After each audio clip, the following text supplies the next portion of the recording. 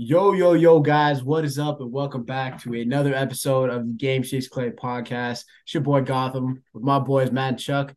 Gentlemen, welcome back. Happy All-Star break. How we doing, man? How we doing? Doing solid, man. Once again, Hey, I'm take your glad we're time. getting Take your back on time. a Either one of you. Take your time. regular. Can you hear me? Yeah, yeah, we're good. We're good. I'm just messing with you. Okay. Yeah, glad we're back on a schedule, man. This is nice. It's nice to get a. We're gonna have a fun podcast today. I'm stoked for it. No complaints, man. I wish we had some good conversations before the podcast about starting an OnlyFans for our Game Six Play feet. And these guys thought I wasn't gonna bring it up, but the feet. If we all had the feet, we all agreed the Hey, money man, would be there for all of us. it's a Unfortunately, recession it's right not here, there. so we get paid however it takes. Hey, Shout out Anchor as well. Chuck, how you doing, man? How you doing? I'm doing well. I'm thinking a lot more about how my feet might potentially look now. Yeah, gotta do a little inventory down there, little see how things pedicure, are shaping pedicure up. action. Get it going. You guys got time, man. It is the All-Star break. We got 9 days, 10 days, or whatever it is, till the next Warriors game. Sitting squarely at 29 and 29, man. Just a mid-team, sitting there 500. I think they're 14th in offense, 15th in defense, or something like that. So just completely middle of the pack. But yeah, we this episode we got time. It's a little break, so we're gonna switch things up a little bit. I want to get into the buyout market first, but we got a fun one for you guys today. We're gonna be grading all the players. Some mid team, 500 basketball, a lot of injuries, a lot of people in and out of the lineup, some trades, some new familiar faces back. So we got a fun one lined up where we're gonna go through all our grades for the guys currently on the Warriors. But before we get into that, want to start the buyout market. Big hot topic today was Kevin Love got bought out by the Cleveland Cavaliers, and that was one name that I know before even all the buyout happened was a guy that we talked about before on this podcast. Just as a guy that we think we could fit. Obviously is a little contentious as anything is nowadays with Warriors fans and Twitter or whatever. But just want to get you guys' takes before we jump into it, man. What do you guys think about Kevin Love being that hopefully that spark that this team needs going into the second half or second part of the Yeah, season? so I outlined all that in my article on theswitchtheory.com. Had Dope that that shit. up about a week ago. Seamless plug, nothing of it. But uh so the main thing for me, well, three main things I guess you could say. Uh One, the rebounding is huge. The guy is still as elite as they come on a permanent basis, especially in the defensive end of the floor. Offensively, it's not as much there for rebounding, but that's mostly because he's like exclusively a stretch big at this point in his career. He's not the sort of interior bruiser, mid range maestro that we saw in Minnesota and in Cleveland. But on top of that, the dude can shoot the hell out of the ball and he shoots the difficult shots. I believe he's still taking like two-thirds of his threes from above the break, which is huge for a big, like having a guy stretching above the arc instead of stationed in the corners where it's much easier to help on drives. And, I think we've seen a lot recently, like Jordan Poole and Jonathan Kuminga being the main drive threats off the bench. They need every advantage they can get. And a guy who can take help away for one, but also make shots when they pass back to him or run little pick and pops. He sets really solid screens as well. Great catch and shoot guy. I would just love to see that. And the passing is awesome. He's such a good like high post passer, passing from the perimeter. He can, attack close out and make really good kickouts. Still like an S tier outlet passer, like just starting the break. So Warriors are still pretty middle of the pack in terms of transition frequency. They should be higher considering that they have so many good shooters and athletes who can get down the floor right now, especially, Wiggs, Kaminga, Draymond's really been stepping it up there. So a guy who can just rip down the boards and start the break without even having to run down the floor, that would be huge for this team. What do you think, Matt? what's the same? I think Kevin Love, and also I think one of you guys said this started this off that Warriors Twitter is divided on this. It just doesn't matter, man. It could be LeBron, it could be KD, it could be That's true. Michael Jordan, clone, 23 years old. Someone would have an argument for not trying to bring him on. No, I think again, at a certain point, you need NBA players. Kevin Love is just that. He is a real backup big at this point. There's a world where he starts in an offensive-minded series next to Draymond. He's a perfect stretch big. For anybody who wanted a Olynyk earlier in the season, at this point in their careers, yeah, Olynyk's probably like a slightly better player, but for what he's bringing to the table and how many minutes he would get and what he'd be asked to do, this is the same function, right? And bringing up the rebounding is huge. This team is. We can't forget last year. This team was somehow one of the best 5 rebounding teams in basketball, and this year they're 20th, I think, when I looked, and I think I'm pulling it up now. 1 second.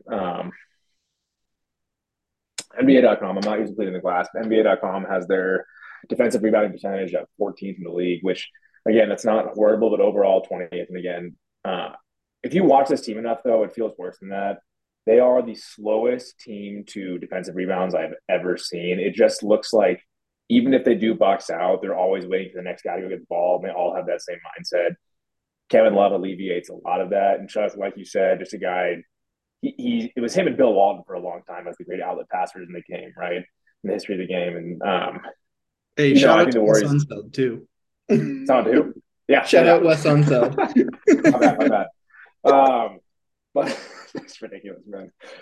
Yeah, so I just think, again, at this point in the season, especially when, Jamichael Green is playing better of late, but I don't think it's really too arguable that Kevin Love's an upgrade. And I know people are looking at the field goal percentage. Listen, when you play as little as he does, when your role, like Chuck said, is primarily stretch the floor, and that's really where a lot of shots come from these days, that's going to be pretty impactful on your field goal percentage. And he's still shooting the 3-ball well, and he's not Cleveland's shooting has been a little rocky overall. They don't have a lot of stretch at all on any position outside of their 2 guards primarily. I think he just do really well in Golden State, man. I don't know what's going to happen. I think if he wants to win a title, I'm being totally realistic.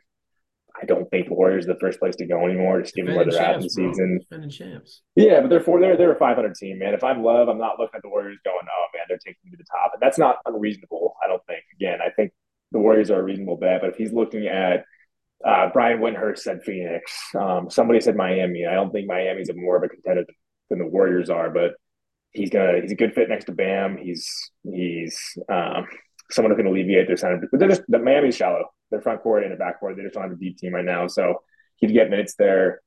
Could potentially start. So I just think there are other options. I think he'd be a great fit with the Warriors, but I also wouldn't be surprised if he's looking at this team where, it has been as rocky of a season from start to now as we've seen so far. So I hope it happens. I think he'd be a great fit. I think he walks into 15 to 20 minutes a game. I think especially, Chuck, you mentioned Poole and Kuminga. Can't think of a better stretch big available to open up some driving lanes for those guys. Yeah. The weird thing too with Love is like, if he's truly just looking to contend, then why did he get bought out from a contender? Yeah, Cleveland is a contender too. Yeah, like Cleveland is a better team, I think, than any of the teams we mentioned. Phoenix obviously being above that, but like they're a bit of a question mark right now. They're kind of going to really have to add some guys and figure things out on the fly. But like Cleveland has it close to figured out right now. They're still kind of searching for a wing, but like they're almost there. So I do wonder if, maybe the appeal of just playing in a system that's really friendly for his type, like playing on a team where he can get much more of a role than just, sort of like spot minutes guy. I think like Phoenix would be able to offer that, but hey, like Klay Thompson's got to work the Lake Oswego connections here, drum up some little league memories and try to get him over to the Bay. Pretty sure Klay beamed him in the back of the back or something. But no, I'm with you, man. Like I think just this team has just such a glaring hole.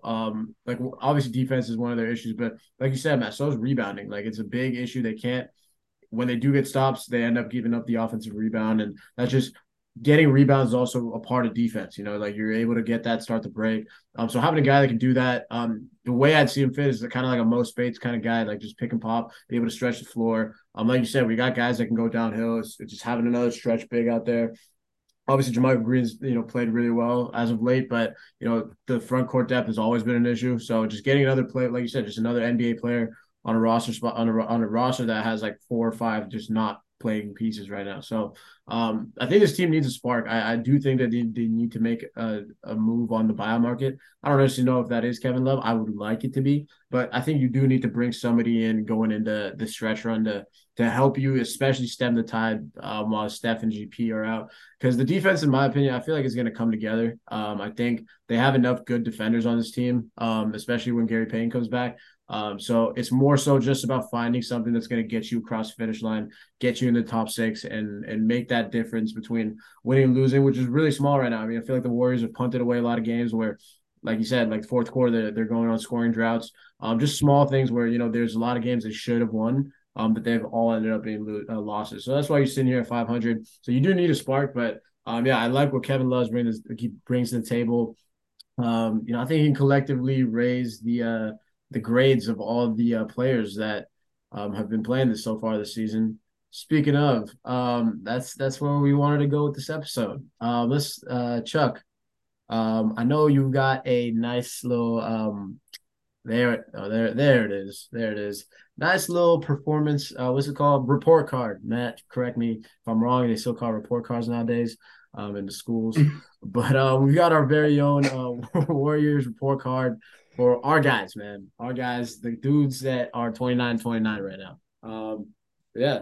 You guys got your thoughts? Yeah, so just to be clear, how we're going to do this, guys, is we're going to each of us has more or less been assigned one of the Warriors rotation players, and we're going to be grading those players. And then let's say I'm assigned to grade Steph. Gotham and Chuck would then kind of decide afterwards if I was too high or too low and kind of give their own grade. We'll kind of just rip off each other with that. But with that being said, Chuck was kind enough to award me the first pick in this grading system. I normally don't like grading, but here we are. This is fantastic. Yeah, so I got Steph. I did get Steph, so that was actually a real hypothetical. I'm giving Steph an A. Okay, I'm not giving Steph an A plus or an A minus. I'm giving Steph a nice solid A. He's the Warriors' best player. He's one of the best 2 or 3 players in the league. When he's been on the court, he's been having one of his probably top 3 seasons ever. I don't think that's crazy to say. The reason I'm not giving him an A plus, and this is not a knock again, Steph, if he was healthy, would be indubitably in the MVP conversation right now. So he is what he is. But in my opinion, there's only one guy on this whole list who deserves an A plus. I'll see. I'm just going to spoil that. It's Kevon Looney. I don't have Looney, but he's the only guy I give an A plus. Steph, while he's been fantastic, and this is nitpicking to be clear, like a lot of the other Warriors, he has been occasionally a part of these late game failures, just in wildly poor shot selection, silly turnovers.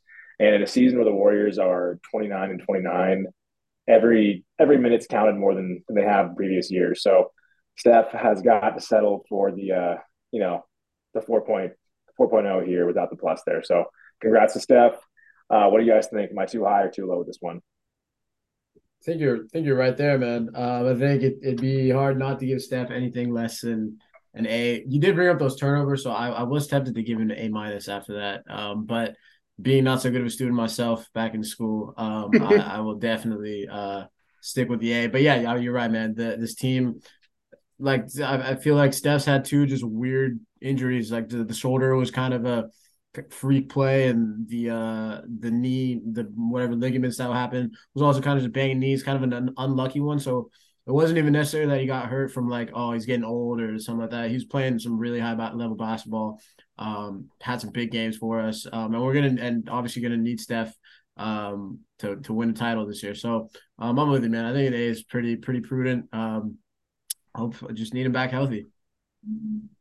Yeah, I agree with you there. I think an A is well deserved, and I think there are some valid reasons why he hasn't been perfect. I think the passivity at times has been kind of frustrating, where there are times where he's clearly the best player on the court. He's not taking shots, and this team needs him to take shots. Like he can't defer on this kind of team. Like Clay is not what he used to be. There's no Kevin Durant around anymore. Andrew Wiggins, I think his aggression kind of waxes and wanes, which is understandable, especially considering like the huge injury layoff he's had this year. But I think that's a very fair criticism to say, like, Steph needs to be more aggressive sometimes, and he needs to spend every minute out there like he is the best player on the team, because he is by far. Do you 100%. guys think a lot of talk has been, not a lot, there's been talk here and there about defensive slippage. And that's not just Steph, that's the whole team. That's just a matter, again, it's, the focus isn't there, and it's also the collective isn't there to kind of take care of one another. I don't necessarily hold that against Steph on his own. The guy's 34, turned 35. He's a 6'3" guard. But yeah, glad we agree. A is fair. I got the easiest job with that one. So Let let's the move on real to the next grading one. begin. Chuck, Yeah. takes away with Clay, man. I know you got the number 2 pick. Yeah. Yeah. I tried to like work it down in order, working our way through the starters, but this one was tough. Like I had to take a while to think about it. And I think the thing that, sticks out to me the most is the fact that the guy is coming back and still being like a positively contributing player after devastating injuries is not something I want to take for granted. So I'm sure some people are like, oh, his defense isn't there. He's chucking, whatever. Like the dude's still really good. He's taking almost 11 threes a game and making 40% of them. Like doing that at his age, coming off the injuries, taking more difficult shots now than he ever has. Some of that's him, some of that's the roster, but he's still Killer Clay at heart.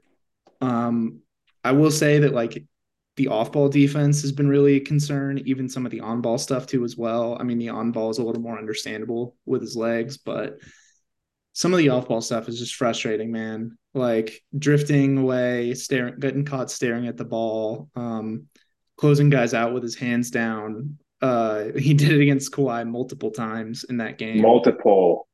Multiple. So I came in at a B minus because I think you still have to say the dude's amazing.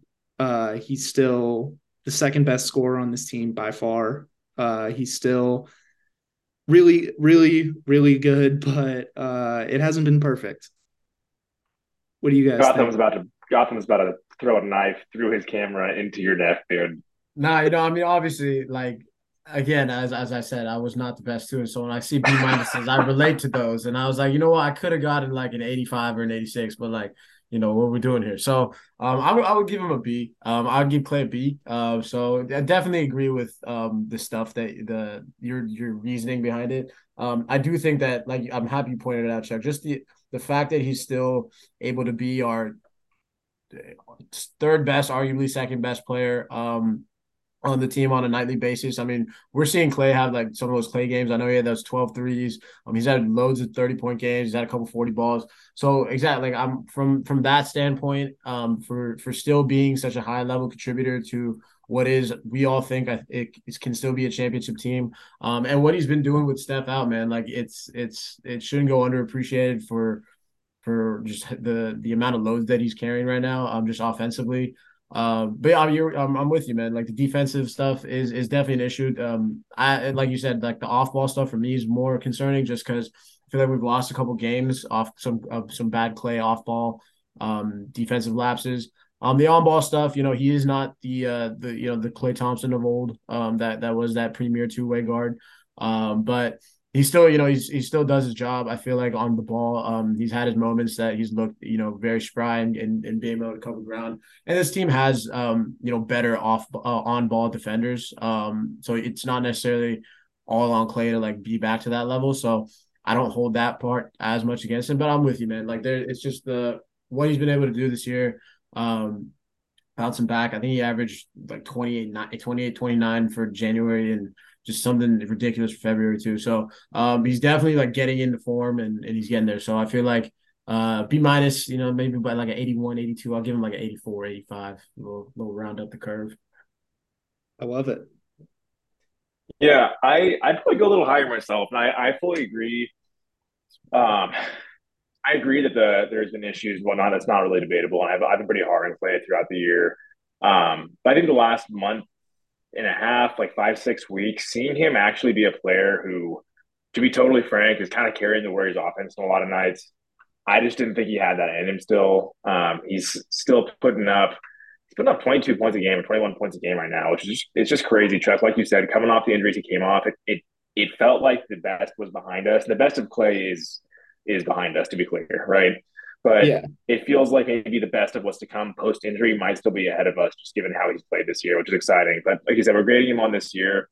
And as I'm even saying these things, I might be changing my mind a bit because I remember being as frustrated as I was. A lot of those early losses, man, that was tough. A lot of the chucking was harmful. The defense has actually slipped a bit. Again, it's not to say he hasn't been awesome. Again, the guy, like I said, is carrying the offense in a lot of ways. And when you said second best offensive player, Chuck, I was kind of like, what about my first thought is what about Jordan Poole? Then His my report own card's coming, second bro. thought said, what about Jordan Poole? You know, so yeah, no, I agree. I think I'm actually Chuck changed my grade. I'm going to leave it to B minus, man. I'm cool with that for now. I think his shot selection early on in the season was really harmful. I think the defensive slippage is definitely worth noting. So B minus is solid. I think there's room for him by the end of the season to be at a B plus. To be honest, B plus A. But for now, I think it's a solid grade for our guy, number 11. Yeah, James is you Clay. you brought it up earlier too, like before we were recording. Warriors tied for the worst shooting percentage in the clutch this season. Clay is Oh, not not responsible for that to like a high degree because the dude just gets the ball in his hands and he flings it. And usually that works, but not all the time in the clutch. Hey man, I'm saying Clay, you get the B, man. You get the B from me. give shot. I'm gonna give a Clay a usually sometimes that works on that one. No, I'm with you, man. Shout out Clay. Shout out Gamers Clay. Our next guy and third pick, our boy Andrew Wiggins, Air Canada, Maple Jordan. It's a tough year for Wiggins too, man. I feel like he came out the gate and really came out playing like an all-star. The guy that we kind of remembered from the playoffs and the guy that we need him to be on a nightly basis. And then obviously gets hurt, gets sick, misses like 20 some games. And it took him a long time to kind of get back onto that. And I feel like the first real game that we saw him play at a really high level was that Washington game.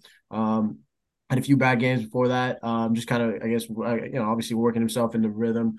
And then missed the Clippers game, and here we are. So I feel like Wiggs is a little weird to grade because he's definitely shown obviously what he can do, but again, just the injuries and not having just the same impact, especially when we needed him when we came back. So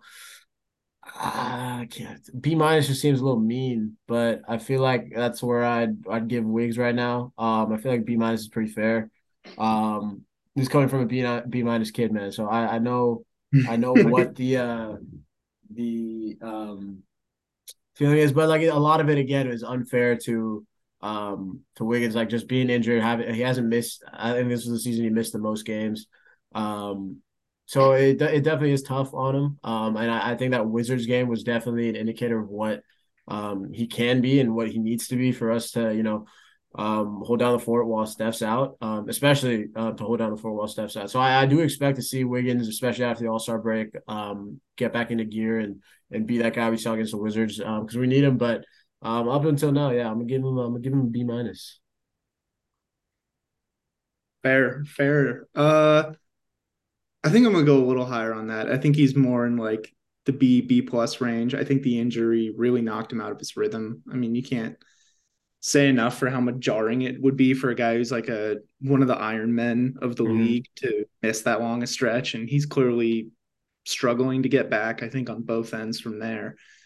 But the thing I come back to, man, is just the defense. Like the defense he brings every night, the hustle, the activity. Like he's really shown a lot more impact as a rebounder, which we saw all throughout last playoffs. Like the guy was turning into our second Looney in terms of just cleaning up everything on the glass. And I mean, you just can't say enough of how important it is to have a true athletic wing who can take on almost any defensive assignment, play really well, and then stay consistent on the offensive end of the floor. He knocks down his shots. He's not hunting his mid-range shot like he used to. Like he's just been the same, like head down, workman-like guy that this team really needs because, his he's typically like one of the more quiet guys, but he just lets his play speak. And that's a dude I have so much respect for. So shout out to two-way Wigs. Shout out, man. Yeah, I think I'd probably go I'd probably go with B, more than B minus. I don't think he's been as good as last year. Even to start, I mean, to be clear, he was having his best shooting season before he got hurt.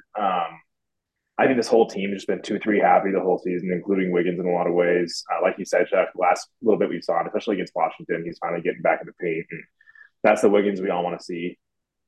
Going forward, again, this team doesn't have the luxury to have their best athlete on the team primarily taking most of the shots from the perimeter, right? So for them to get where they want to go, they're going to need him to do more of what he did in the playoffs last year. And just a fun reminder that he and Looney were I think, number one and number two leading offensive rebounders in all the playoffs last year, which is just like bonkers. But they're going to need Wiggins to basically be that guy if they want to be higher than 41, higher than 41 and 41. And thus far, yeah, I mean, it's crazy that even given his recent slump, he's still shooting 30, almost 40% from three, which just tells you how hot of a start he got off to and what a good rhythm he was in. I think if he was healthy for most of December and most of the last 5 weeks, this team probably isn't in the rut they're in, but that's not what we're doing now. So I'm going to leave him at a B, solid B. A B minus is totally fair, I think. Solid B, solid. Yeah, I mean, I agree. I think it's kind of on that fringe, but Wiggs has been solid, and I think his as the second part of the season starts, I think just having some time off, feel like he was getting into a rhythm. So I definitely expect that to go up, and we're going to need it. But the next guy, shout out to Snake Draft, Draymond Green. And this one, I feel like Draymond has been the one guy, along with Loon, obviously, but Draymond and Loon have kind of just been holding down the fort. Obviously the team's not where it's at defensively or where it needs to be, but Draymond's still, just one of the greatest defenders we've ever seen. His ability to still run the offense. I mean, I think he looks the most athletic. I think Chuck, you said earlier, he's pushing it on the break all the time. He's trying to get the team out in transition. I feel like he's shooting a lot better. He's making a lot more threes. So I mean, it's not 2016 Draymond, obviously, but offensively, you're getting more production on most nights that than we were used to seeing, and that's the Draymond that we need. And that's the Draymond that's going to get paid. Shout out contract here, Draymond too. Whatever his option is. So obviously a lot on the table.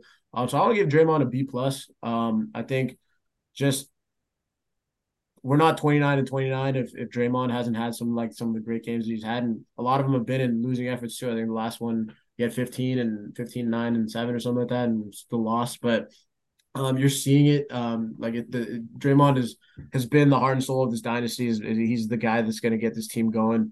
So I think that just with playing through injuries too, like I know the back was acting up. I know there's some stuff about his foot as well. So banged up, especially with Steph out. So for Draymond, Clay, and the rest of these vet guys to really step up and try and get the team to where they are. Albeit it's not where we want them to be, but they could easily be behind as well. So I think Draymond's been great on both sides. I'm not gonna give him an A just because I feel like there has been some times where just saying he punched Jordan Poole in the face, man. Yeah, I mean, I mean that's tough, man. But like, I'm counting just on the court. But yeah, we don't let off season stuff. Summer, like you never get in trouble for summer school stuff, right? Like Draymond does in summer school.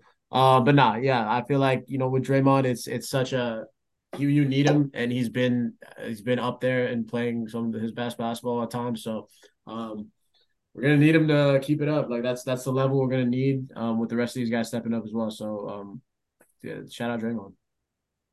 Yeah, Matt. I'm glad you brought up the famous punch because I'd be totally on board like B plus on the A border.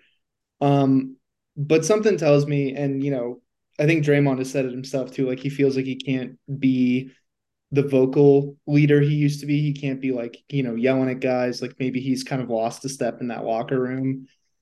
So I think for me that drags it a little lower towards like B minus territory because the thing that's interesting for me is like this team has not gotten worse on paper defensively than they were last year, but they have been a lot worse. And I think a lot of that comes back on Draymond because he is the vocal, emotional leader on this defense. And if he feels like he's not respected, then, or if he's not being heard in the same way, like whatever it may be, it's having a tangible effect on them. And usually I would kind of say, oh, things happen, but when you can point directly to what happened and it was entirely his fault, then I feel like you got to knock him a little bit for that, like had he not punched JP right in the mouth in practice, like we might be looking at, still as good of a defensive unit as we saw last year because he can be like the energetic vocal leader that we're used to. But it happened. And I think they've gotten demonstrably worse because of it. So, maybe that's a little projecting on my part, but I'm hard pressed to find reasons why this defense has not been as good as they were last year because you've seen the step up from Jonathan Kuminga. You've seen what Dante brings to the table. I mean, he's no Gary Payton, but Gary Payton's Got a him Warrior back too. now. So if they don't shape it up over this last part of the season and get back to that like top 5 defense that we saw last year, then, you got to wonder like if Draymond is still climbing that uphill battle towards being the locker room leader again. Yeah, I didn't really. Yeah, that's. Now that you say the punch, it's a good point. It's a good point. Maybe I have to reconsider my report.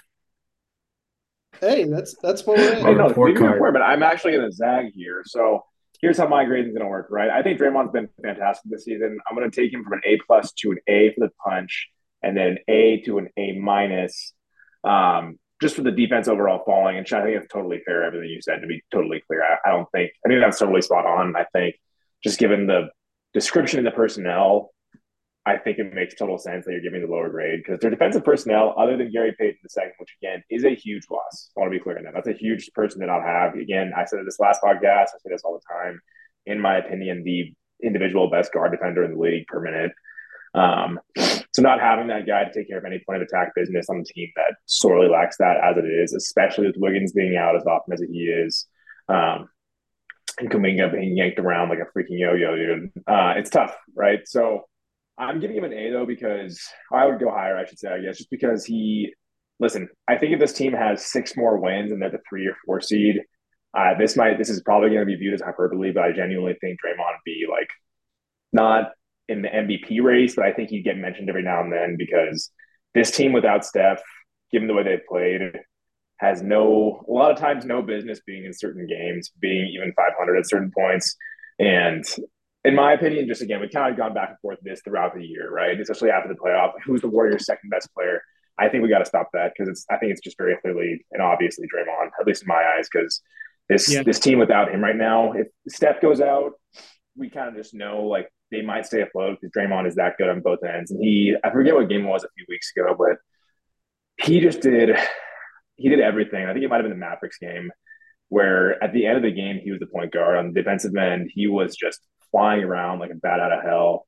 And he was the only guy organizing the offense in one of those pool stretches where we just don't know what's coming, right? And he's simultaneously kind of taken on the calming Iguodala role in a lot of ways and still kind of maintained his defensive presence. I just think this team without him is, if the roles are reversed, it's probably pretty similar with Steph and Draymond. But if Draymond was out right now, this team is far worse off than any other player on the roster besides Steph being out. So I'm going to leave him slightly above that B plus.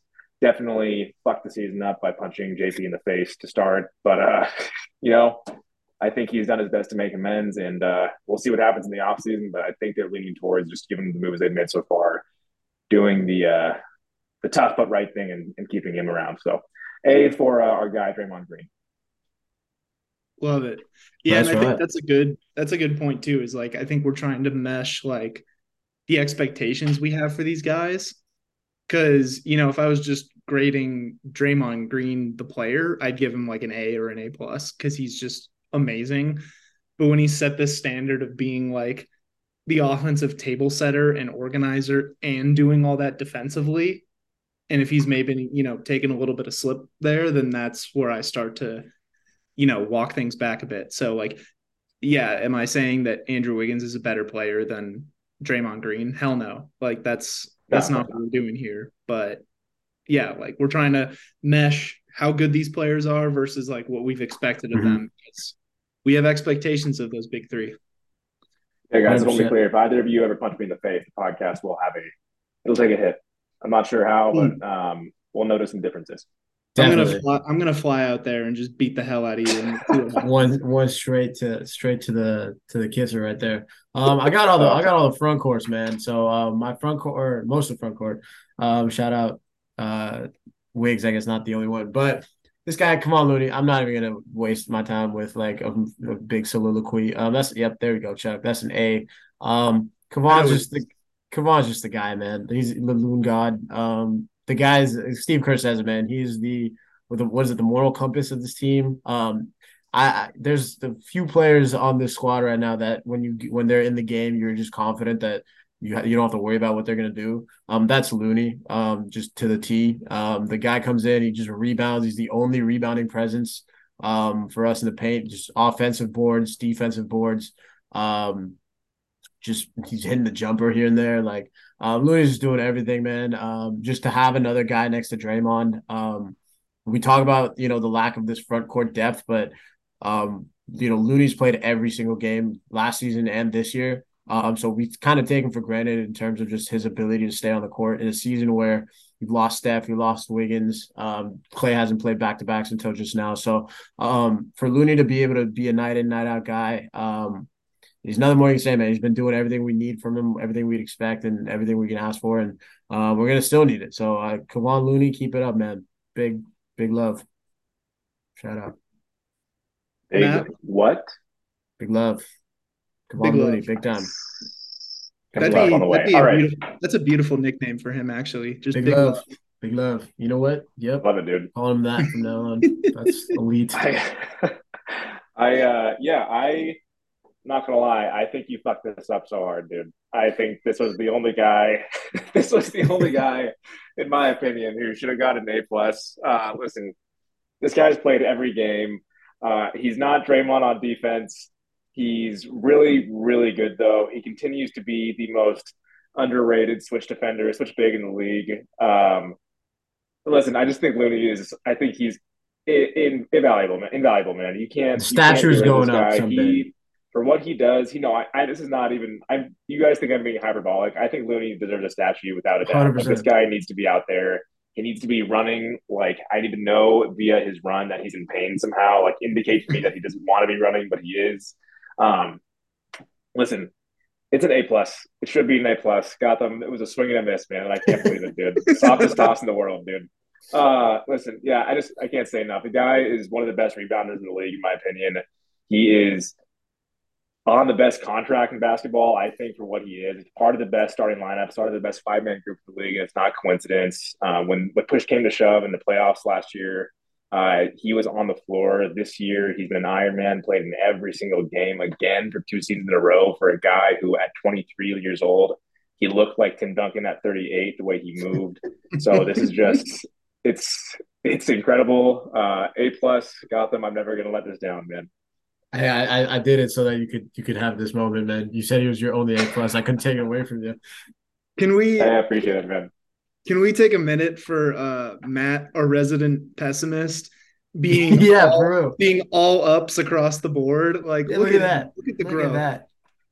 Look, I love it. I'm right there with you, dude. Like, I think, the whole, oh, availability is the best ability is such a cliche, but when you combine that, like being out there every single game, now the kind of on a technicality because Mikal Bridges got traded and wasn't available, but now the reigning Iron Man leader for the NBA, rocking Deserves like it.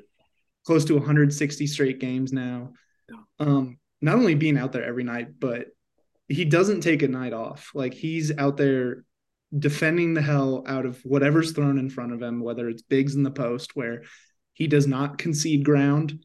It's like you better have a good hook shot because you're not going to get a shot at the rim if you post up on him. And if you switch him out on the perimeter, like as the Warriors all say, wrong guy, wrong guy. Like you're not going to beat him. He's going to either force you into help or just like outright deny your shot. And like, dude, for a guy who like when he got drafted, the reason he and Bob Myers I think really linked up is because they had just had the same hip surgery and Kevon was half his age. Which in hindsight should have been a huge red flag, but hell if it Not for didn't. empathetic Bob, man.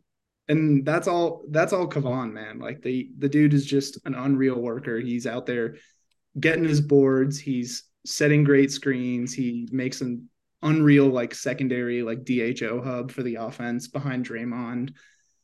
He just does everything that's asked of him every night, and he's out there every game. So yeah, that's an A plus right there for me. Hey man, if anybody's Well, I was wondering gonna why I say never he's became a teacher, just nobody agreed with any of my grades. So this is my this is my calling to say, teaching was never in the blood. With my mom's oh a teacher rough, too. She'd man. be disappointed. Sorry, mom. Oh, Sorry, I I'm didn't not know as good that, of a man. That's grader. great, dude. How we been doing this for 3 years now, man? You haven't brought that up, dude. And man, we never had to grade stuff. And like looking at this, thank God, this is That is wild, dude. Yeah, I was gonna say Looney's top 10 in both offensive rebound percentage and overall rebound percentage. Man, that's just the guy's 6'8". I'm sorry, it's not. It's I think he had He quite can't jump. literally. He can't jump, and he's the doing that. man. The No, man doesn't have two working hips, and he's one of the best defenders in the league. It's he actually had should be one of studied the by greatest rebounds scientists. I have ever seen. Maybe last week, I think, or 2 weeks ago, he was boxed out by two guys and somehow behind the hoop fought for a rebound. I think it was against Dallas or it was against Cleveland, but he just the guy just fights. He is a warrior through and through. I can't say enough I'm with you, about how bro. disappointed I am. Statue loading. It's coming. It's coming, dude. Well, Yeah, get it's the my grading turn out of here my again. hands, man. Set the curve, Matt. Let's get the real No, teacher. no, Set the no, dude. curve. Set the You're a curve. tough grader, man. You know what I mean? You're like sporadic, like one of those teachers who like you kind of throw the rubric out the window and you kind of just like you Yeah, with the let your heart vibe, do the like talking, man. yeah, man. That's I love it. I love everybody it, man. gets We need you out A's. there. Yeah. So our next guy here is Dante DiVincenzo, the real, the real Warrior sixth man. Listen, I I'm sorry, I'm just kidding, JP. Listen, I just think this guy is also he's been as advertised and kind of everything the Warriors can hope for from him on both ends of the ball. He's not GB2, and I know for whatever reason people just can't let that go. There are so many tweets about if we had GB2 instead. It's like we don't, man. It's been 6 months and we are where we are. Please relax. Dante's been a godsend. Okay, one of the he along with the five stars only got the positive net rating this year for this team. It's not a coincidence. He's on the ball. He's good. He's not great. He's crazy good in the passing lanes. He is the closest, facsimile to Andre Iguodala offensively. I think they've had since Iguodala just taking care of the ball. He gets the Warrior system. He's a really good shooter, shooting 41 or 42% this year. Um, he's also he's clutch. Like he's hit some incredibly big shots this year, and I said before the year that don't be surprised to see this guy closing games out over Poole and over Clay. Hasn't closed over Clay, and I think Clay has, Clay is Clay. But the fact that we feel more comfortable out there, and again, respect to Poole, the guy's averaging 25, 26 points a game and step out. The fact that I think most of us feel better at the end of a ball game, the ball in Dante DiVincenzo's hands than the Warriors' $28 million player speaks really highly to DiVincenzo, what he's been able to do this year as that Warriors guard. And we see him fitting really well with both Steph, with Poole, with Clay. He's actually, as far as three guard lineups goes, they look a lot better with him as opposed to the other combination of three. He and GP2 are going to be defensively just menacing when the time comes. So I can't wait for it. So I'm going to give him an A. He got off to a slow start in the season. Even an A minus because that start was rough. Was not awesome to start. I'm going to start him off with an A minus though, and I think he by the end of the season could very well have an A plus if he keeps up where he's been of late. Yeah, I'm going higher, man. I'm going high. I'm going with an A. I would have said an A plus. This would have been my A plus, but I did forget that he was out those first few games. But again with a hamstring injury, so I'm not gonna hold that against him. Dante's another guy, man, that you just when he's in the game, like you said, you just are confident. He's kind of like Looney, where you just trust that he's gonna make the right play. The dude's just a hooper, man. He just knows how to play the game of basketball. The shooting's incredible. I didn't think he was this good of a shooter. I didn't think he was this good of a defender. Like I knew he was decent, but his on-ball stuff is insane. He just reads the passing lanes. And like you said, man, he's a guy that you trust, like to play in the playoffs. We're gonna need Dante out there. He's solidified himself into that top 8, 9 for the playoff rotation. If and when we get there. So just for him to come in on a $2.5 million deal, kind of is resurrecting his career. I don't think expectation wise, you could have thought he was going to be this good. Just fits so seamlessly, but the guy's been doing nothing but that. He's got to be one of the better players, better signings that we've ever had as a free agent, just throughout this run. So, big ups to Dante, man. I'm very, very happy, and I hope he's a warrior for past this season too, man. He just kind of fits in with what this team wants to do and the kind of basketball that they want to play. So, Dante's got A plus in my eyes right now. Yeah, I think Matt, you nailed it. Like I was heading for the A minus all the way, but I mean I could really go either way because it's sort of similar to Looney, like what they're asking of him isn't huge and he's checking all of those boxes. I'd say there have been some moments where he looks a little too trigger happy offensively, but when you're shooting 42% from deep, you're allowed to do that. So that's not a major knock on him. And I think the point too that like everyone is just viewing him through the context of he's not Gary Payton. And yeah, that's true, but Gary Payton's not taking 5 threes a game and hitting 42%. He's not making some of the playmaking reads that Dante can make. And There's God, two different players. there are two different players. Yeah. And just because they're, essentially filling the same spot on the bench doesn't mean that they're similar. Like Dante can handle, he can push the floor in transition. He can make some really, really good reads. Like some of his rat passes off of drives are just crazy. And I love watching this dude just like hunt in the passing lanes defensively, like just bait guys to throw a pass that he knows he can intercept. That stuff is awesome to me. And like he plays so much like a veteran, which is so cool to see. And the guy's only 26. Like he's only been in the league 5 years. Like that is such a huge get for them. And you were spot on, Gotham. Like he's the best free agent signing they've made, not named Kevin Durant. Yeah. Like in this era of Warriors basketball. And money time, baby.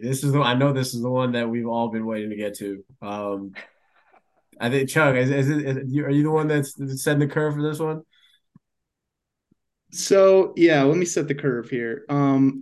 So I think the thing that frustrates me about the conversation around Jordan Poole, and yeah, like he is the big money man now. He and Wiggins are the bag boys. Nice. But the thing that kind of frustrates me is like just because he's getting paid 10 times more doesn't mean he's automatically going to be 10 times better. He's also only getting paid $3 million. I just want to say that. Like this season, he's only getting paid $3 million. The contract doesn't kick in. So yeah, but semantics, but I know what you mean. But yeah, no, for sure. And I think we're still seeing so much growth on the offensive end of the floor. Like the fact that he's been able to shoulder so much of the load when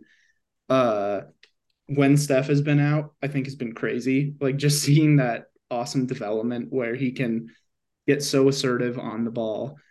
He's finally, I think, having some, like there's still a lot of really deep 3-point attempts that I think you'd like to cut out and see him be a little more assertive about going downhill because he can really just get there when he wants to. And he's learning how to like draw contact and finish more consistently.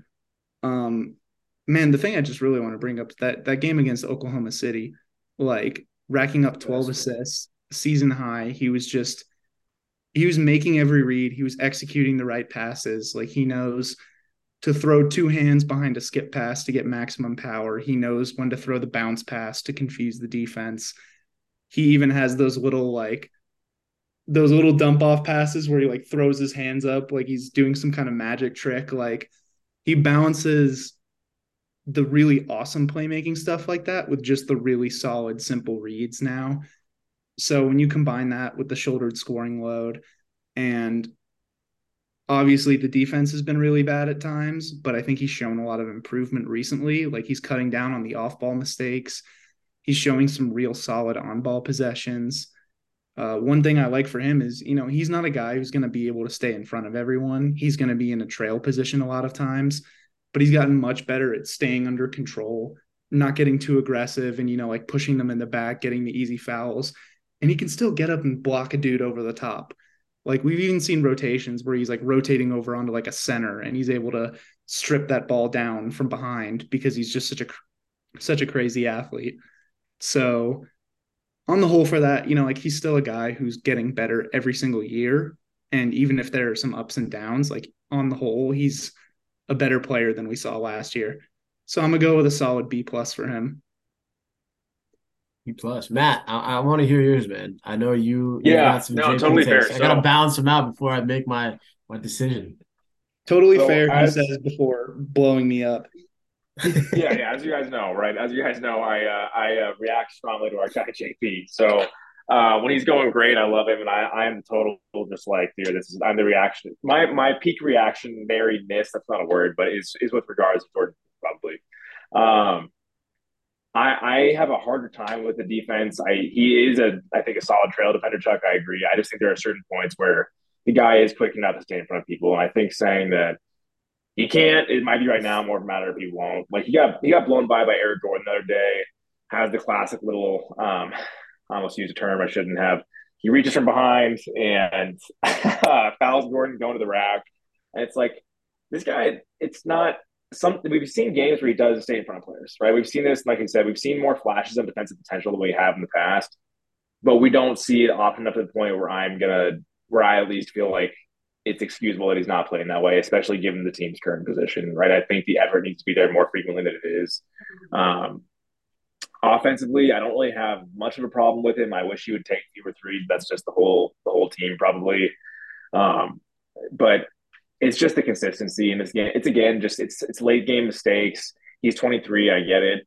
But if we're gonna kind of judge a lot of the young guys for the mistakes they make as a team, I think it's fair to do that same thing for JP right now because a lot of the late game mistakes he's had have cost the Warriors big time, specifically in that Utah game a while back, and just here and there, right? We know that like we said earlier, like I said, you guys didn't necessarily agree or disagree if I don't remember correctly, but I just don't trust Jordan Poole at the end of a game like I thought I would going into this year, and I also just think it's problematic that a guy who again, as talented as anybody. I've made Kyrie comparisons since as early as the end of that horrible 2021 season. I just think the guy is so talented and so clever with the ball. But the fact that he can't be on the floor at the end of a game with certainty is really tough, and that's gotta change. And I've started to wonder to you guys aloud, how much of what he's doing, just as a primary ball handler. And to be clear, if the Warriors don't have Jordan Poole and they only have a guy like DiVincenzo, they're not, hovering around 500 without Steph. They are who I can't. They're geez, what do you think? 250. They're well below. Okay. But I'm just starting to wonder more and more if it's just maybe needing an offensive guard of any kind, whether or not Jordan Poole is specific to what the Warriors need. Whereas I think going into the season, it seemed pretty clear to me that he was a future part of this team for sure. And he was somebody who could kind of take the reins. I just feel less sure of that than I did before. So I'm going to go lower. I think there's still room to grow. I think the kid is as talented as anybody, but I'm going below the B plus. Yeah, I mean that's where I kind of get like the whole Jordan Poole debate, because it is really nuanced. Like you have a young, in my eyes, I mean, I think the kid can be a star. Like you have a young star guard that's, like you said, Chuck, just going through the growing pains of what it takes to become a star. Like Steph Curry at 23 was going through the same stuff that Jordan Poole is going through, whether it was finishing at the rim, shooting, taking the right shots, making reads and playmaking. So for him to be as long as he is in his development to be able to still, hold down the floor. I think when the last 3-4 games of Steph was out, he's been averaging 28, 29. Even the one where Steph was out with the shoulder, I think he averaged something close to that as well. So, it's hard because like it's kind of similar to a Draymond. Like you're not winning these games without Steph and Wiggins, without what Jordan Poole has done for this team. But that being said, like you said, Matt, there's been so many just late game turnovers, mistakes, stuff that you wish was a little further along in terms of not seeing so many times. I get it, you see it a couple of times early in the season, and that's part of it. But it's kind of becoming, like you said, like just a thing where you do trust Dante DiVincenzo to have the ball more than Jordan Poole, and that's not what you'd want, or that's not what you would have thought going into the season. That's not what you would have hoped for. So it's a very nuanced like criticism for JP for me. Like I think he's doing all the right things. I think he's right there, and outside of like some 3, 4, 5 minute stretches here and there, like he gives you good games on a nightly basis. He's getting better shooting. I think he's kind of got that Steph Curry syndrome where Steph has that like just irrational confidence to make and take any shot, even when he's feeling it. I feel like Jordan Poole does that a lot more often, and he's not Steph Curry, which is not like a slight to him. The guy's still like a dynamic guard, dynamic young guard, but I feel like just been playing with Steph, I'm sure that kind of rubs off on him just to have that flair for theatrics. But I feel like we see it a little too much from Jordan Poole. When sometimes I feel like he hasn't necessarily earned like that level of a green light. But again, like you're not here without Jordan Poole. I think he's going through the developmental pains that you should expect. I don't think it's crazy if you did expect him to have some sort of just like not necessarily fall off, but just like growing pains in his game. So I'll go a little lower. I'd probably give him a B. But it's probably one of those like 86.3s where you're trying to round up, but can't because the teacher sucks. But it's one of those. But Jordan Poole, man, like you guys know, I got nothing but love for him. I think he's going to develop more and more. And the other concern also is just his inability to make that same impact off the bench. Again, it might be just a roster thing, playing with some of these younger guys. But you'd like to see that kind of impact translate into more of a six-man role because that's what he's going to be when Steph comes back. But to be able to step in for Steph, Jordan Poole has done a wonderful job this year and just got to clean some things up. But that's where this team is at in general. You're 500, so I feel like it's just kind of par for the course. No, I think you nailed it, man. Next guy, oh man, poor this is just the mean one. I feel like I know This it's one gonna be breaks my heart. This it one sucks, breaks my man. heart. I know it's gonna be low and like rightfully so, but like man, who's setting the curve for this? Was it Matt? We got Chuck. number Oh, one Chuck. teacher. Yeah, no, no, Matt, you're setting the curve for this one. No, I don't think so. No, it says Matt. Set the curve, teach. The notes Really? are what they say. The notes say No, what they say. no, Oh, you know what? nice. I lost you guys for a second. No, just kidding. Listen, it is me. It's me. I made a mistake. Yeah, Moody. Listen, I genuinely feel for this guy, and there's not like I just want to point out real quick. We kind of saw Moody show out at the end of another game it was during garbage time, more or less. But when that kid feels like he's free to play basketball, he's so much better than when he gets thrown in the middle of a game. And he's not. I don't think right now he's not Jalen Williams of OKC, right? I don't think he's that good right now. I think Jalen Williams is my guy. Can you imagine what a I say can you imagine, but who knows what our guy Steve Kerr would do with Jalen Williams Santa right Clara now. or But Arkansas? Santa Clara or Arkansas? Santa I'm Clara. talking the Bay Area, Jalen Williams, but yeah. Um you gotta God say damn. Santa Clara or Arkansas version. The Santa Clara version. God, that was Listen, yeah, the just Santa Clara version, he's not that, but I still think I don't know how you guys feel, but I still think this guy can be getting minutes. It just needs to be it's got to be unconditional love from our guy Steve, man. It can't be a mistake and you're out because I can't do that, man. I'm getting observed on the job, man. I'm sweating bullets. Okay, so I don't know, man. I feel for Moody. With that being said, just he does make some silly mistakes here and there.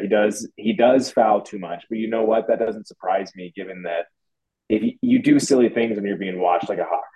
Okay, it's just what happens. So I feel for the guy. I think he's talented enough to be in this rotation. I think, in the scheme of things, I think he's a really good fit next to Kaminga on the bench. I think he's a good fit next to Moody on the bench, or next to Poole, pardon me, on the bench. Um, and I think, again, as a shooter, as a long but pretty slow defender, he can be effective as a bench player. But he hasn't been thus far. He has not been able to get on the floor. Um, and so I can't give him anything higher than I'm going to give him a C, just because, again, disappointing after last year's playoffs. He started some games. He played big minutes in one of those Mavericks games the Warriors won. It was one of the closer games, too. I think Kerr went with him over Warriors legend in Gotham's Bane, Damian Lee, uh, towards the end of that series. And, it's disappointing where he's at now, but I still believe Moody can get there. He's not the defender, I think, that some people I don't know who people were doing him as like the GP2 replacement, which just never seemed reasonable given the foot speed. But that doesn't mean he can't be a good defender. He's not been this year. He's not been the reliable, steady force that the step-in starter we thought he could be. Not even close. Obviously, he's not in the rotation, but I think there's hope still there, and I'm giving him a C. And I'm not sad the Warriors kept him over the deadline. So, what do you guys think? I think you're spot on. I think the context isn't doing him any favors because, like you said, the end of that Clippers game where he gets a couple long closeouts, he attacks them both, he goes for some finishes. He tried to absolutely murder Mason Plumlee at the rim. It did not go well, but he went for the one-handed hammer, and I have to respect it. Like when the guy's playing with confidence and when he's playing without fear of just being yanked, it's really good. And I think people have been too hard on him, and I think they've been too hard on Steve Kerr because the guy is still struggling to figure it out. Like it takes you a while to figure out how to play wing defense in the league if you're not like a Kuminga level athlete. So, he doesn't have the same rope to sort of make up for those mistakes, like Jonathan does, because Jonathan can miss a read for a second or like be a little late on the ball. But then he's like, whatever, I'm just going to like contort myself crazily around this screen and like chase the guy off the perimeter and then get back in front of him somehow and still shut him down. Like Moses can't do that. And, Kerr needs to like trust the guys that he's playing right now, especially with a team that is struggling. And I think the hard part is they're not struggling enough to where you're just like, you know what, just give him minutes and see what happens. But they're also not good enough to do that. So it's been kind of the worst scenario for him. The reason I'm going to agree with your C grade is because I think he has been pressing a lot. He's taking fine shots, but some of the reads he tries to make, like some of the turnovers are just not like he's playing outside of his capabilities at times. And that would be okay if this was a team that's, in the Wemby sweepstakes, or if he's just like getting spot minutes when they're, 39 and 19 instead of 29 and 29. So that's the reason I think it's fair. Growth isn't always linear, but I think it is fair to say he's taken a little bit of a step back this season because he's trying to press. And again, that goes back to the context he's in. But I do get the feeling like this would be a totally different conversation if this was a team that was just like, hey, you're getting 20 minutes a night. Let's see what happens. Because they can't afford to do that right now. And it sucks for Moses and it sucks for this team, but it is what it is. Yeah, it really feels like he was a casualty of that poor start. That start took away any leeway that they had to really, and you unfortunately and somehow confoundingly see this with Kuminga still in some ways, but Moody I think was the greatest. He suffered the most because of that 3-7 start because there was no chance that Kerr, and like you said, you can't blame Kerr too much because they're not in a position to even take risks like that right now. So I think that was a good point, Chuck. Yeah, I mean, I will say C's get degrees, and I don't think Moses Moody's graduating this year. So I would have to go lower, man. I just think the expectation for him was coming in to be a rotation piece, and whether that was the right assessment or not, that was what it was. And so to have that as your expectation as one of your premier role players, a guy that's, we've talked about a lot, man. This roster is just lacking playable pieces, and for Moses Moody to be one of those guys that was thought of coming into the season. And, some of it's obviously not his fault. I think you guys are right with the poor start and just not being able to have the luxury to play him through his mistakes. And I think that, he's had some, I think he really changed the game, that Wizards game coming in defensively.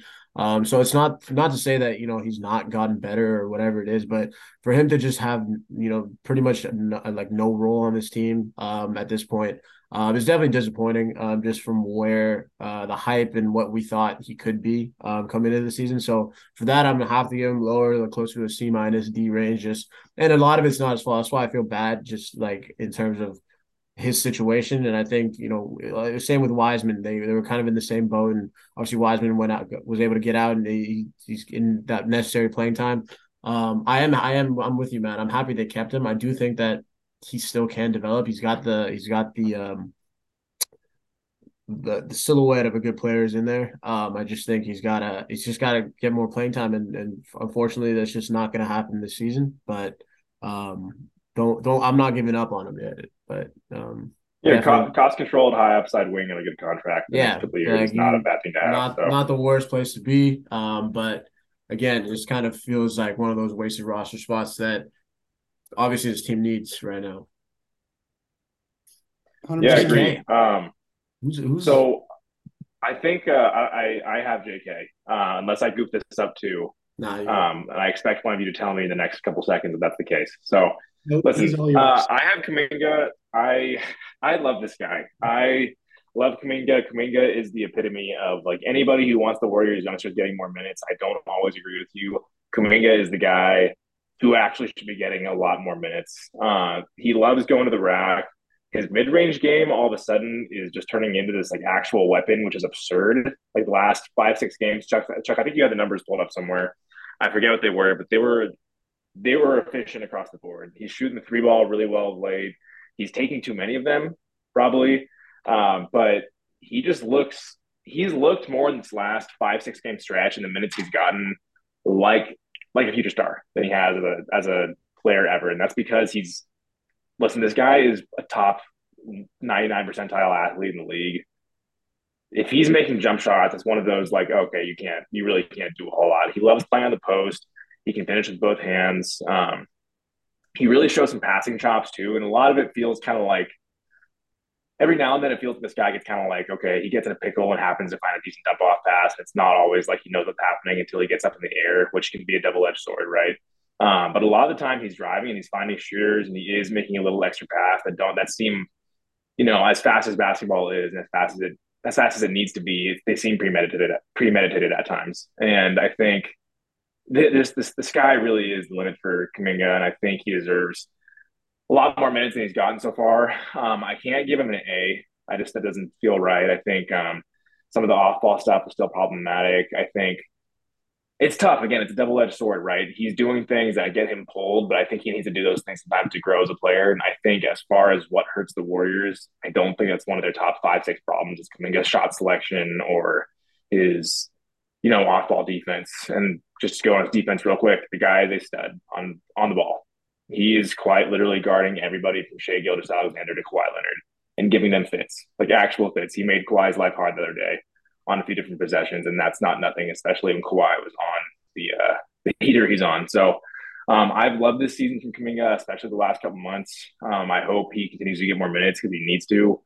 And again, I think Chuck, you said this the other day, I think, right? This guy is just the defensive upside on the ball is just through the limit, through the roof, pardon me. And so uh, if the mid range shot is going, if the post game is real, if the three ball is anywhere from 35 to 39%, that's an all star right there. So I'm giving him a B plus. I'm not going to give him an A, but I think a B plus seems apt. What do you guys think? With you, man. Yeah, just to follow up on those numbers too. Like, so the ones that you referenced hasn't been updated for the Clippers game, but since the new year, 61% at the rim, a little below average for where he should be. You'd love to see him be more towards like that 70% mark, since a lot of that's coming on cuts and his lefty finishing isn't quite there yet, but that's a nitpick. 61% on the short mid range. So the fact that he's like taking these kind of short middies and making them at the same clip he's making them at the rim is crazy. 50% on long twos and 47% on threes. If you told me that Jonathan Kuminga could, like a year ago, if you told me that he had sustained those numbers over a month plus of play, I would have said no. Like that's that's not happening. But it's the exponential growth for this guy that's crazy to me. And Matt, I agree with your grade because I think he still has like some issues. I think the premeditated drives are still a thing, but the thing that for me that's crazy is the game looked too fast for him last year, and now it does not. Like he looks like he's playing within the pace, he's doing the right things. He's making reads off of his drives instead of kind of just deciding what he's going to do once he makes the drive a lot more often than not.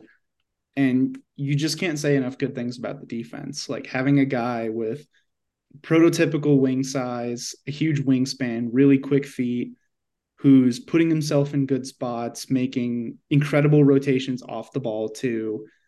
Like, I mean, outside of their starters, like he is far and away the best defender on this bench. It's not even close, and just in terms of the versatility he can offer. Because I love Dante, but once he's not guarding like the Mike Conleys of the world, like the smaller guards that he can sort of like physically dominate, it's not really there. And when you have a switch everything scheme and you have a big who can take on, I mean, a wing who can take on any assignment from a guard all the way down to a big, like he's had some possessions where there's one I think of and just reference all the time where early in the season when they had that game where everyone sat against Pelicans and they just got their doors blown off. There was one play where it was like, I think it was like multiple times Jonas Valanciunas, one of like the strongest guys in the league, tried to post him up and got nowhere. like he did not concede any ground to a dude taller than him, stronger than him, weighs more than him, much more experienced than him, which is nuts. And the other night too, like against LA, he had one drive, two drives in particular I want to bring up that I think kind of sum up where his game is at. One, he drives on Paul George and he, puts a little shoulder into him, like tries to get some separation, just blows him off the ball, like Moved him. It creates 2 feet of separation against like one of the better defensive wings in the league. And he had another where he drives on Kawhi and he faked him up in the air, stayed on his feet, and got a trip to the line. Like, those were not things that I thought, like the physical dominance, yeah, that's always been there. But the actual craft starting to come along his game on the offensive end of the floor has been awesome. And no, he's not going to be a 47% 3-point shooter going forward. But even if he's just league average out there, if he's starting to hit these mid-range shots, he's dominating on the drives, he's cutting and screening, like we've seen earlier. The graphic too I thought was crazy was that of all the players on the Warriors who screen often for Jordan Poole, that being Kevon Looney, JaMychal Green, and Draymond Green, Kuminga screens generate the most points per touch for the team. Like, that's nuts. And one other thing, Kuminga is not screening for Steph enough because that could be an absolutely lethal duo that they really need to unlock. So yeah, I'm right with you on the B+. Like, this guy he's a killer. And I can't wait for him to be like the defensive future of this team. I mean, I could have put it better. Too, yeah, the offense is going to be there too, man. I would totally agree with it. I don't think I could add on to much more what you guys both said. But I'm going to adjust my grade. I was going to stick with B+, but I'm going to go higher. I think, and Chuck, you kind of swayed it for me, man, when you said, thinking back to a year ago, if you would have thought Jonathan Kuminga was this good. And I feel like most of the answers for people were going to be no. Just the leap the guy's taken. He's solidified himself as a guy that you trust in the playoffs, the guy that you trust with big minutes. And I don't know if everybody was convinced that's what Kuminga would develop into. So obviously, yeah, is there stuff to clean up? Obviously, like he's not there yet. I think again, just I love the way he's just driving though. I think he's not selling for bad threes on a team that takes a lot of bad threes. So the guy's just got so much room to grow, but for him to have the role that he does have right now, I think he deserves to be in the A category. I think that he's played himself into one of the better rotation pieces on this team, and the more minutes for Kuminga, the better. I think we can all agree that he needs to be out there as often as possible. I so desperately want to see, especially when Steph is back, Dre, Kuminga, Wiggins, Clay, Steph. And I just think that lineup, if it does what it's supposed to do, I think that could be it. And I trust Kuminga I want him in a closing lineup at some point because I think he can be out there. And I think that Curry needs to trust more to be out there because he is just playing so heady now. And he does defer way more than he used to with Steph on the floor. Like, he understands the game plan when Steph's out there now in a way that I think will really accentuate his value. But needless to say, we've given Joku his flowers, right? So we've got Michael Green next. Which of you two guys has the I pleasure got of my grading Michael Green? the last of my front court fantasy team plus Andrew Wiggins. But Jermichael Green, man, I love the signing when we got him. I think that just seeing him in that Denver series, just his ability to defend, just be that rebounder and hit corner threes. So when we signed him, I was definitely I thought that he was going to be a solid rotation piece and somebody that could fit into the system. And obviously, it was a little slow start, I think, for Jermichael Green. Just I guess whether it was getting used to the offense and then he got hurt and he had that infection. But we were really starting to see him come along. I think his last I couldn't tell you how many games, but the last few games that he's been playing, it feels like he's got that toughness back, that just that interior presence that this team just really needs.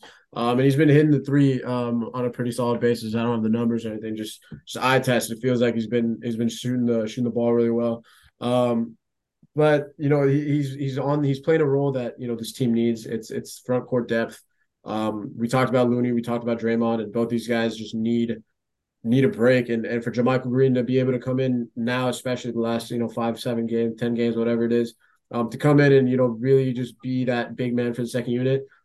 He's been playing great. So I'll give him a B. I'll kind of look past the initial season struggles, just being so that he's a vet, took some time to get adjusted. But you've heard Steve Kerr talk about when they did sign him, they felt like he was a guy that could come in and play in the system and play well in the system next to these guys. I think listening to Draymond and Dante talking about Jermichael Green and just the roller coaster that he's been on this season in terms of staying healthy and carving out a rotation piece for himself. He was out of the rotation for a while too. I think Steve Kerr touched on as well. So for him to play himself back into being a rotation piece has been huge. And we're gonna need him to go forward. I can see it. I put him on the B- B range, but I'll give him the benefit of that just with going to the All-Star break with some solid games under his belt.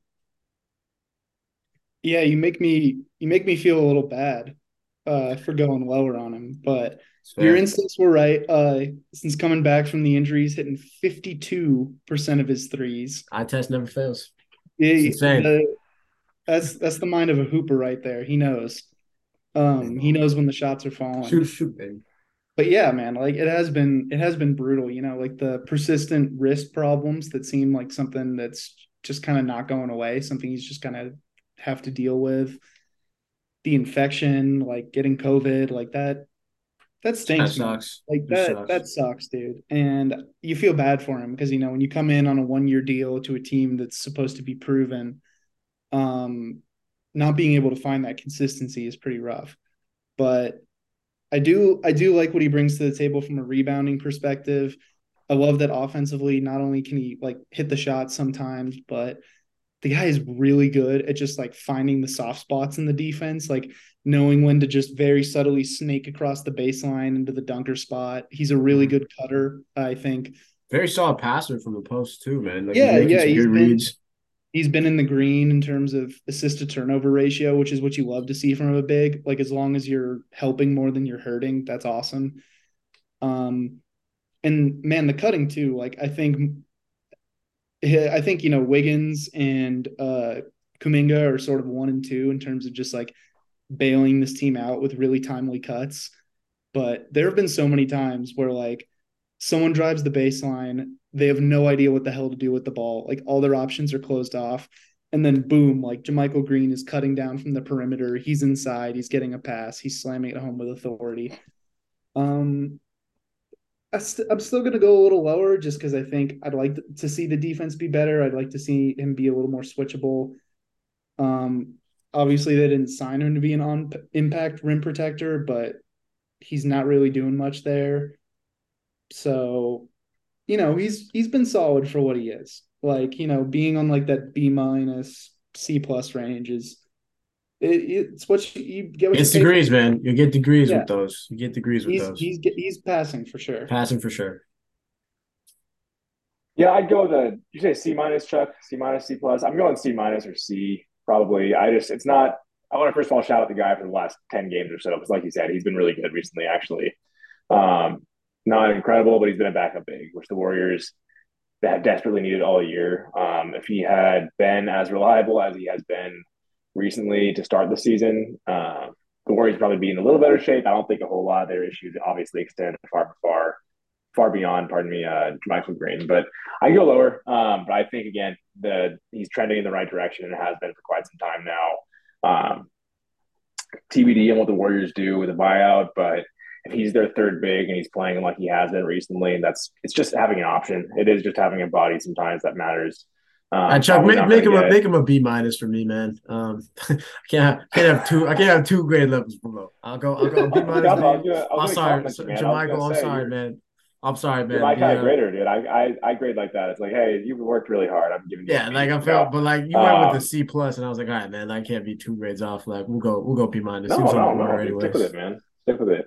But yeah, I can't go much higher. But I think going forward, he's looking a lot better. But his play to start the season and for most of the first 30, 40 games, besides his really unfortunate health situation for a while, he was not. He was silly, man. He was not rebounding. He was turning the ball over in ways that I just couldn't imagine a veteran of his stature would turn the ball over. And it was really ugly for a while. But yeah, I think going down to a C minus is probably where I'm at. Oh, I think that's more than fair. Very fair. Swinging in the opposite direction now. We're down to our two-way guys. So I think we wanted to nail down like everyone who's consistently been in the rotation. I think trying to grade Patrick Baldwin Jr., Ryan Rollins, obviously James Wiseman no longer on the team. Yeah. I'd give Gary Payton an A+ just for walking in the building. Vibes. Pure vibes. Being the young glove, being sick. But yeah, these are the guys we got right now. And Ty Jerome, man, like being a two-way guy, like there are no expectations really. Like if you're not really contributing, it's kind of whatever. And if you are contributing, like he does every time he plays, like I just can't get enough of watching this dude. Like his offensive process is so cool. Like the way he's not the most athletic guy, so he knows he needs to be like technically sound. He'll put a defender on his hip. He'll keep them there. He'll hit his nasty floaters. He doesn't you don't even need to get to the rim when you're hitting 60% of your floaters. It's just nuts. And sitting right at 51% from the field. Well, I should say 57% on twos, 41% on threes, 91% from the line. 50, 40, 90, baby. Just absurd production. And I know he's probably not going to be able to get the qualifications because he hasn't played that many games, 36 games so far this season. But man, if you're putting up a half season of 50, 40, 90 ball and you're still doing enough defensively, I think there have been some off ball struggles. But he knows exactly what he is. And that is a role player I love, where he's not trying to do too much. He's not, trying to put the team on his back, and he's not heat checking. He takes the right shots. He makes the right reads on defense. He makes the right passes. Just such a solid all around guy. So I'm going to go ahead and pop an A- on him, because if you're getting a rotation caliber guy out of a two-way contract, everyone wins, baby. Someone's going to pay Ty Jerome a lot of money this offseason to be a backup guard, and they should, because he's a real NBA player. I love it. Love it. Go ahead, Gotham. No, I was about to say, man, I got nothing more to add, bro. I love Ty Jerome. Just his ability to be just that quintessential point guard. Like the guy is the definition of a point guard. Will make the right play. Just it feels like the game settles down when he's out there. Another guy that you trust. I like his shot too. I think clearly, he's shooting 41% from three.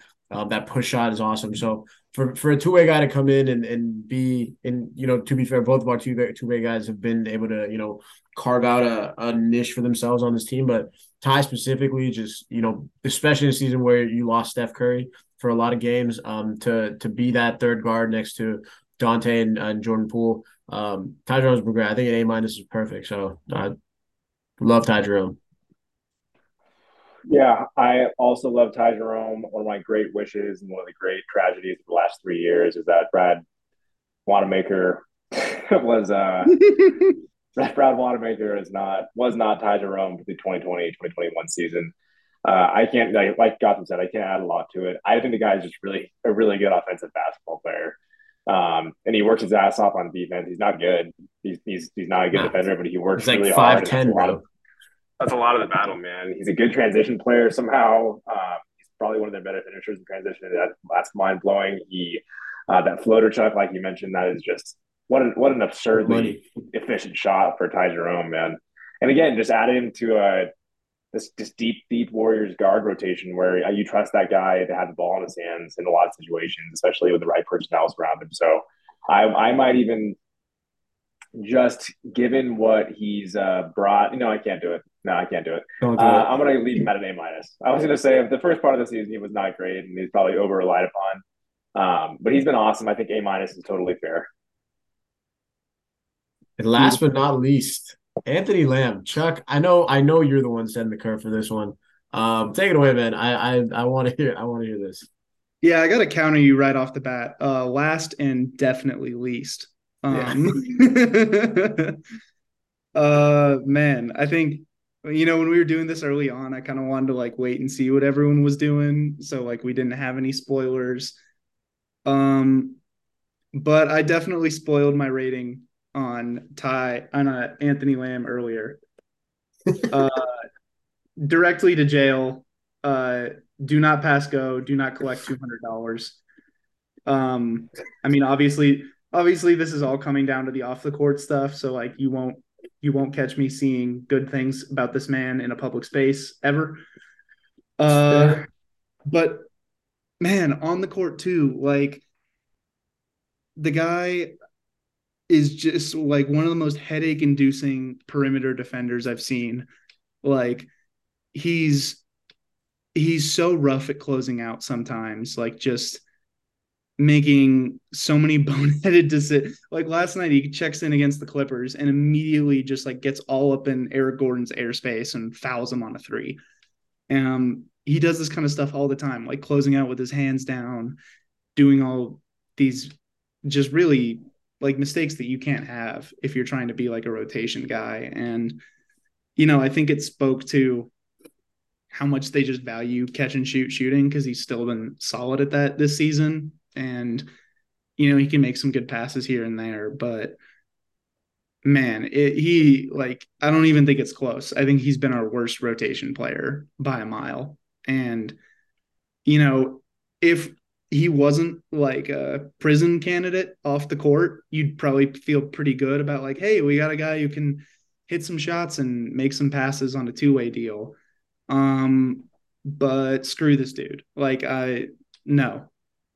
So jail for me. Body that shit, Chuck. I'm gonna keep it just strictly basketball. But yeah, I'm with you, dude. He's mind numbing sometimes. Just with, I feel like the three also was just such found money. Like I feel like he just struck like fool's gold for a couple weeks, and we all kind of just, myself included. I mean, I thought he was, a better shooter, but I feel like he takes a lot of like whenever he's open, he's gonna take it. I feel like a lot of times it's not necessarily the best shot. It seems like Steph Curry doesn't like playing with him either. I think there's been a few clips now that's going around of Steph just not vibing with them. So yeah, I mean, I don't want if we had to sign one of Ty or Anthony Lamb, I think it's clearly Ty Jerome. Anthony, I would rather have Quindary Weatherspoon. I've been saying this since training camp, and we didn't sign the guy. I would 1,000% have him over Anthony Lamb right now, especially right now. Purely from a basketball sense. The dude is just one of the forgotten two-way guys. I'll miss Quindary, but yeah, I don't have if we want to put a grade on it, I'll give him like a D plus. And just, yeah, he just pisses me off every time he's on the court. And it's not even from like an off the court thing. That shit just, I don't know how he's still on the team, but purely from an on the court perspective, he pisses me off when he's on there. The games that he's in street clothes, I look forward to because Ty Jerome is playing, and that's amazing. So I'm looking for taking us back to the buyout market stuff that we talked about, Kevin Love. I wanted to take Anthony Lamb's minutes, whoever that is. Just get this guy out of the rotation, man. There's no way that a championship team and playoff contending team should be playing him right now in a crucial rotation piece. That's kind of where the problems have been. Just that kind of spot. Your ninth, 10th guy, 11th guy, whoever it is. But in a regular season, those matter. And this guy's not cutting it, man. It just irks me. Yeah, can I just before Matt, we get your grade? Like, I'm glad you brought up the Steph thing too. Like that clip we all saw of Steph going up to him and trying to explain to him, like, hey, you did this. Yeah. We need you to do this. Get Like, we up, don't know dude. what was going on there. And Lamb just like blows him off. Like, dude, I don't care who you are. If Steph Curry talks to you, you listen. You Like, listen. plain and simple. Like, you can think whatever he's saying is complete bullshit. I don't care. Like, just acknowledge him as the leader and the face of this franchise when you are like just a guy. You know what I mean? Like, that is so ridiculous to me to like not give You know these what? guys. That should be jail. Fuck. Looking off Yeah, Steph Curry. throw, Are you throw kidding him in me? jail just for disrespecting Steph. That's that in my world. That is definitely be a bookable offense. Can't be doing that to Steph. Yeah, I mean, first of all, I want to start just by the whole thing's been disappointing with the Warriors this year. For signing a guy with the allegations he has against him right now, for an organization that prides itself supposedly, as being relatively progressive and supportive of groups that need support in whatever way, shape, and form that is. And Anthony Lamb is shouldn't be on the roster. I think we agree on that. I also think um, the on court stuff, the things people see that work, like you said, Gotham, the three does feel like fool's gold a little bit, but he's been making it. The defense, people like his defense because he's got pretty good foot speed laterally, but if you just watch the guy for a few minutes, you're going to see him overhelp Too much. multiple times. He'll help off the strong side. He'll do all kinds of things that you just shouldn't be doing, and the Warriors pay for it every time. Um, I'm gonna just leave no grade. I'm gonna leave no grade for him. That's not.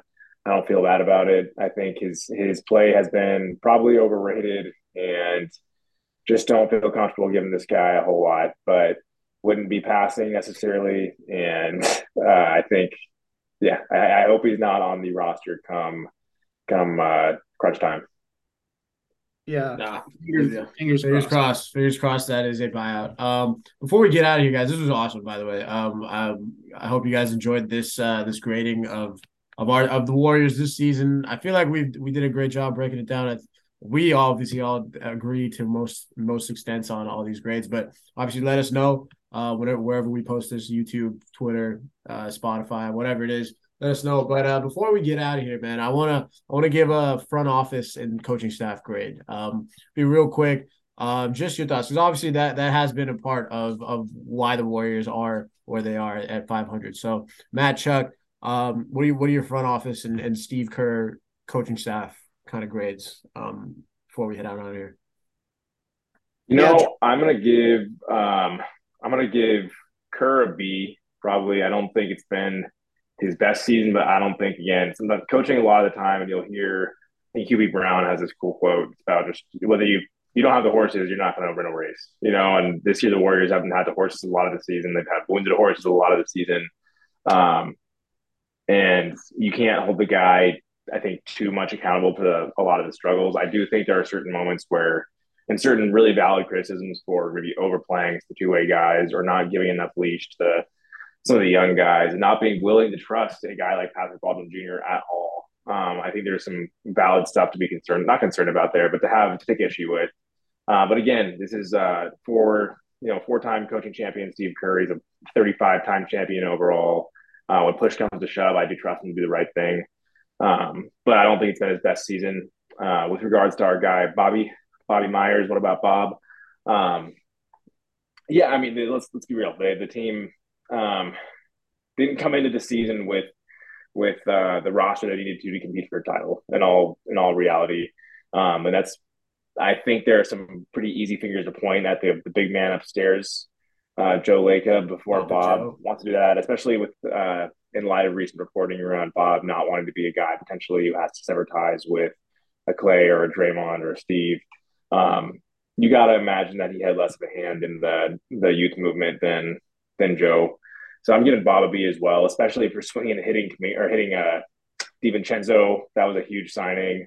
Bringing back Gary Payton was also huge, and again, may not pay off this year the way we want to, but being willing to, that's a front office collaboration there. Being willing to get off Wiseman, I can't say enough, is not a thing a lot of organizations would have done. So early on, relatively speaking, in the number two overall pick experience. So it's solid B's for both. If you said B minus for Bob Myers, I wouldn't take issue with it, even if you said C, to be honest. But I'm going B for both.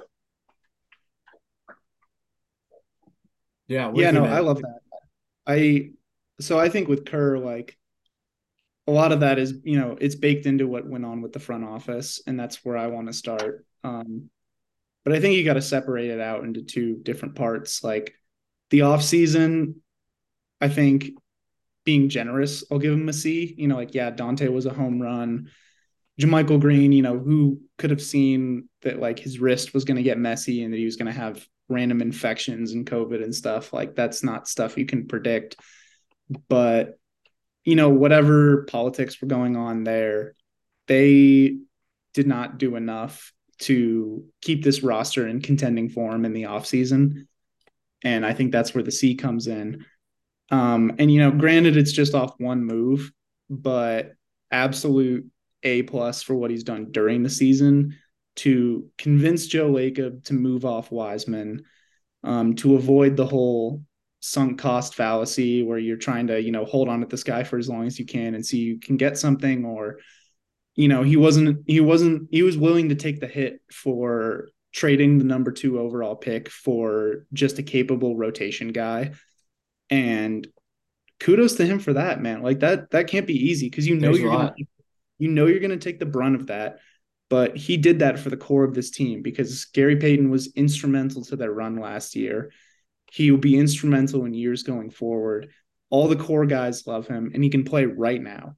Obviously, I mean, not literally right now. Yeah, month from now, but like when he's available, he's ready to go. Like he's always going to be contributing on a night in, night out basis with that defense. So yeah, like I don't think Bob Myers got enough love for, being able to like take that one on the chin and go, hey, my bad. I did not do enough. Here's me doing enough for you guys. I'm using the assets we have. I'm not going to, muck up the works in the off season when I think they're going to be hunting for like a bigger fish there. And he was able to save Joey Lightyears a little money in the process. So I think everyone's happy. And going into that with Kerr, I think he's probably on like the B+ A- borderline. I think that the lineup decisions have been a little iffy, and I wish he was a little more flexible in who he closes the games with. Like there have been some times where Clay's having an off night, Kuminga's playing really well. Clay closes, he misses shots, he hurts them defensively, and they lose because of it. And I understand you don't want to sort of like gum up what's going on with how dynamic that those 5 guys are when they're on the court together, the starting lineup. But like Clay's the kind of guy, he does not take that kind of stuff personally. Like he'd be the first person to say, I'm not having a good game. No one has to tell Clay that he's not playing well. Like he knows when he's having a rough game.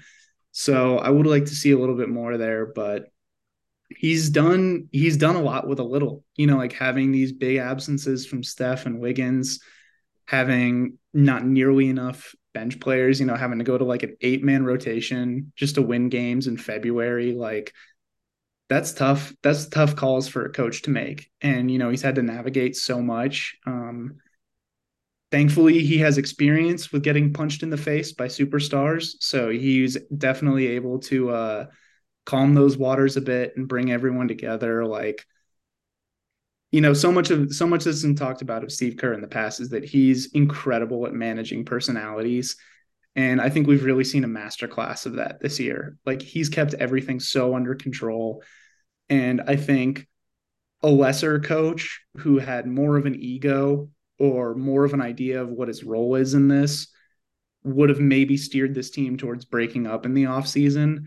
And the reason why it still looks like this core is going to stay together is because of Steve Kerr. I have no doubt about that, because the work this guy does behind the scenes is just unbelievable.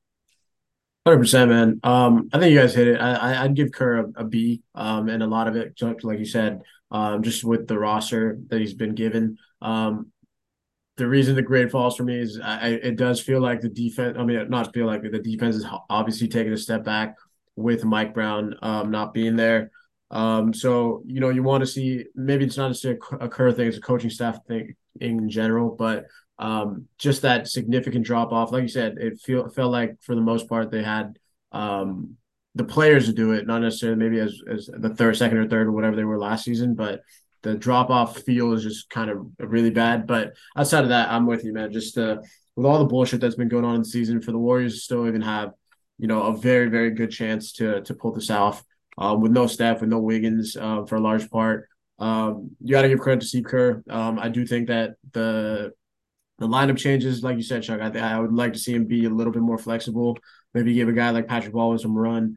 PBJ has been my guy. I think the dude still can be an absolute piece to this team, and it could be the missing one, if I'm being honest. But I want to separate the front office. I like how you did it with the offseason and this one. I think in the season, like you said, Chuck, making that move for Wiseman, massive. I'll give him a B plus for that, just because it felt like it was the right move to do. So I'm not going to sit here and be like, this is, you guys did something crazy. Like, it's the right move to do. I think bringing back Gary Payton was, getting a guy that can play in a month or whatever it is, a guy that fits. So to be able to have the humility to get off that. So shout out Joe Lacob, but they shot the bed in the offseason, man, to come off a championship and to be struggling this hard to get wins together, even just because your roster is so thin. Granted, they were betting on the young guys to figure it out or whatever it was. The team was just not ready to go in terms from a roster construction standpoint. So no, I think that definitely impacts what Kerr and the coaching staff can do. But that being said, going in the last half or last part of the year, 24 games or whatever's left, these dudes have, the team is there. I think they can compete with anyone in the West. They're set up there, just need to be healthy.